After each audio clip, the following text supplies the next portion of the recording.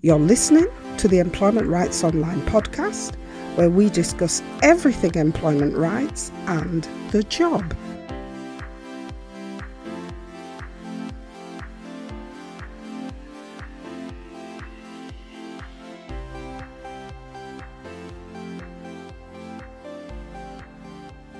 Hi there. We hope you are having a positive Employment Rights Week. So this week, as we move into the second month of the new tax year, we're taking a look at the workings of the national minimum wage. The significance of looking at the national minimum wage at this particular moment in time, whenever you're listening to this podcast episode, is that the rate payable under the national minimum wage is reviewed in the first week of April every year. And because we've just passed that, it's useful to look at this subject now, and it's a subject we return to every year to make sure that our listeners fully understand their rights in this particular area. Now, the national minimum wage is payable to every worker in the UK, and there is the additional national living wage, which is also payable to every worker who is aged 25 and over. And the way the national living wage and the national minimum wage works is that your employer can pay you anything above the rates of the national living wage and the national minimum wage, but your employer cannot pay you below these set levels, because the levels of the national minimum wage and the national living wage are set in law. They're part of your employment rights. And so to pay you below these levels would in fact be breaking the law. So starting with the national living wage, this is an hourly rate of pay that is higher than the national minimum wage. And the rate for the national living wage increases every year, as we've just stated. And that increase takes place at the start of the new tax year, which is usually the first week of April. So in April 2021, the national living wage has increased from £8.72 an hour to £8.91 an hour. This is what you are entitled to by law per hour if you are aged 25 and over.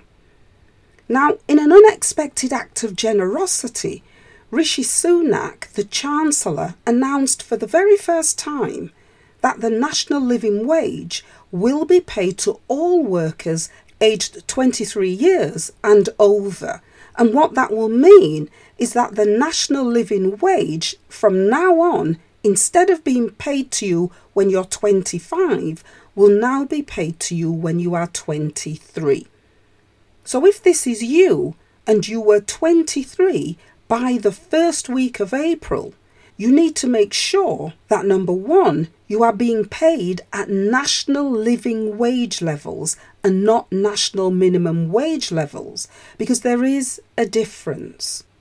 So that's the first thing. And the second thing is that you need to make sure you are paid at £8.91 per hour and above. If you were paid at national minimum wage levels, then you would only be paid £8.36 an hour. Now you might think to yourself, there isn't much difference between £8.36 an hour and £8.91 an hour, but every little helps. So you need to be sure, if you were 23 by the 1st of April, that you are being paid at the national living wage hourly rates. Okay, so that's the national living wage.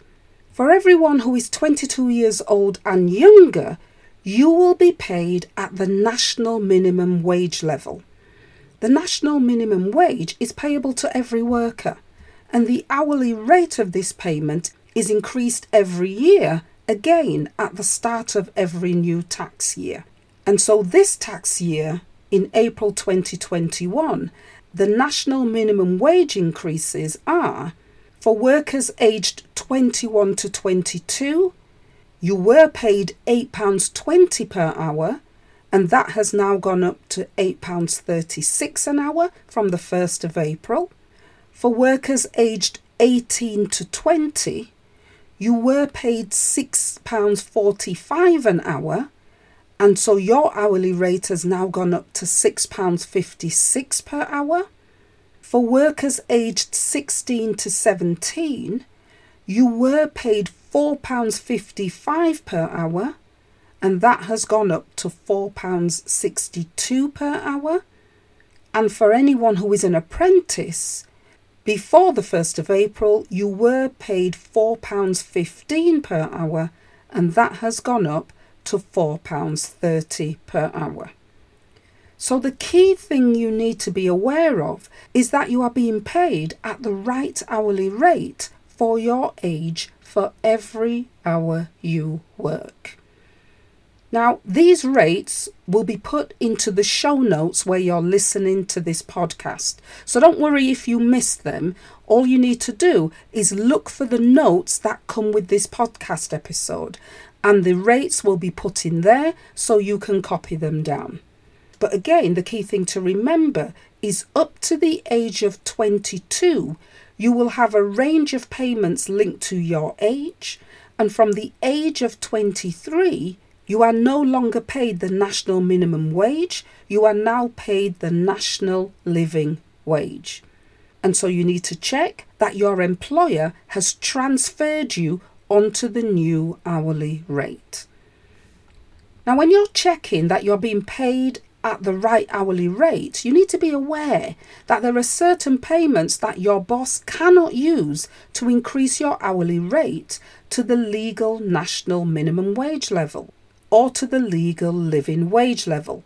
And this means that your employer can't use any tips or gratuities that you receive and use these to boost your hourly rate.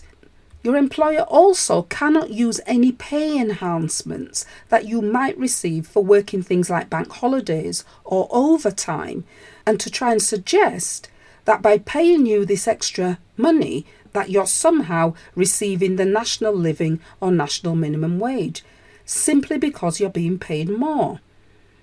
And your employer also cannot use any advanced payments to your wages or any support that your employer or your boss might be giving you. Like, for example, giving you a loan to buy a car or giving you a loan to buy a travel card. Your employer cannot use these types of payments to try to inflate your hourly rate.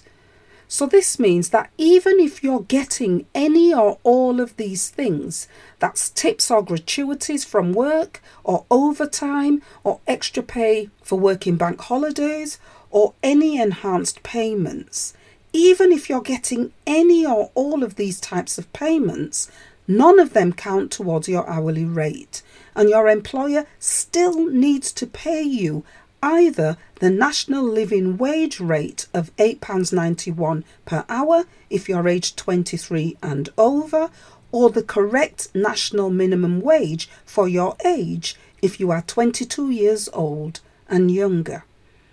Now, what you also need to know is that it's against the law for your employer not to pay you at the correct rate of pay.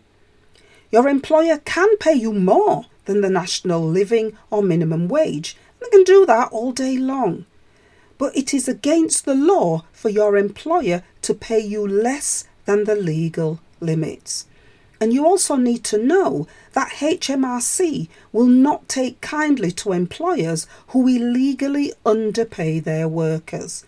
So if you find that your employer is underpaying you your legal hourly rate, HMRC can issue your employer with a notice of arrears that instructs your employer to pay you any outstanding monies that are owed to you. But in addition to this, your employer could also face a penalty for not paying you the correct rate of pay. And HMRC could also take your employer to the civil courts, where your employer could face a maximum fine of £20,000 for not paying you at the correct hourly rate. And that's not the end of it. Your employer could also be publicly named and shamed by HMRC as an employer who has broken the law. And your employer could also find themselves and the people representing them being banned from holding company directorships for anything up to 15 years. So that's what HMRC could do if you are underpaid. But what could you do if your employer doesn't pay you the national living or minimum wage? Well, what you can do is make a complaint to an employment tribunal. And there are 3 types of complaints you could bring to a tribunal. Firstly, you could complain that you have not received the correct legal hourly rate for your age. Secondly, you could complain to a tribunal about your hourly rate being underpaid and class that complaint as an unlawful deduction from your wages. Because to make this claim, you don't need to have 2 years continuous service with your employer. Your hourly rate is protected by law from day one. So a tribunal would simply look at this type of claim as a claim of unfair treatment and unlawful deductions from your wages because you have been denied your legal right to a legal hourly rate. And the final claim you could bring could be a claim for age discrimination under the Equality Act, because the failure of your employer to pay you at the correct hourly rate for your age could be interpreted as something your employer is doing to you because of your age and for no other reason. So if you're listening to this episode and you're wondering what the first thing is that you should do, your first step should be to check your wage slip and to go straight to your hourly rate and check that you have a standalone hourly rate that is not made up of any other payments. Then, if you find that you are not receiving the right hourly rates, you need to check when this started and how long it's been happening and whether it's been happening for the whole of the time that you've been working for your employer. And you also need to check that you have been transferred onto the national living wage if you are 23 years old and above. When you've checked all of this information, if you find you have not received the right hourly rate, your starting point is to make your employer aware that you are entitled to the right hourly rate by law and that you must be paid the appropriate rate. If this doesn't happen, you're into the area of lodging a complaint under your company's grievance procedures. And then following the lodging of that complaint, if your employer still doesn't pay you the right rate, your next step would be an employment tribunal, and you would have to file that claim within 3 months minus 1 day of the date when you found out and notified your employer that you are being paid at the wrong rate. You can access grievance support documents from the links in the show notes for this podcast edition if you need help to make a complaint at work. And that's it for this week. Remember, if you like what we are doing, you can like, share and subscribe to our podcast, and you can also leave us a review on iTunes to help us to boost the podcast's visibility. We would really appreciate this, and it helps us to grow the podcast. Until next week, thanks for listening and have a great week. Bye for now.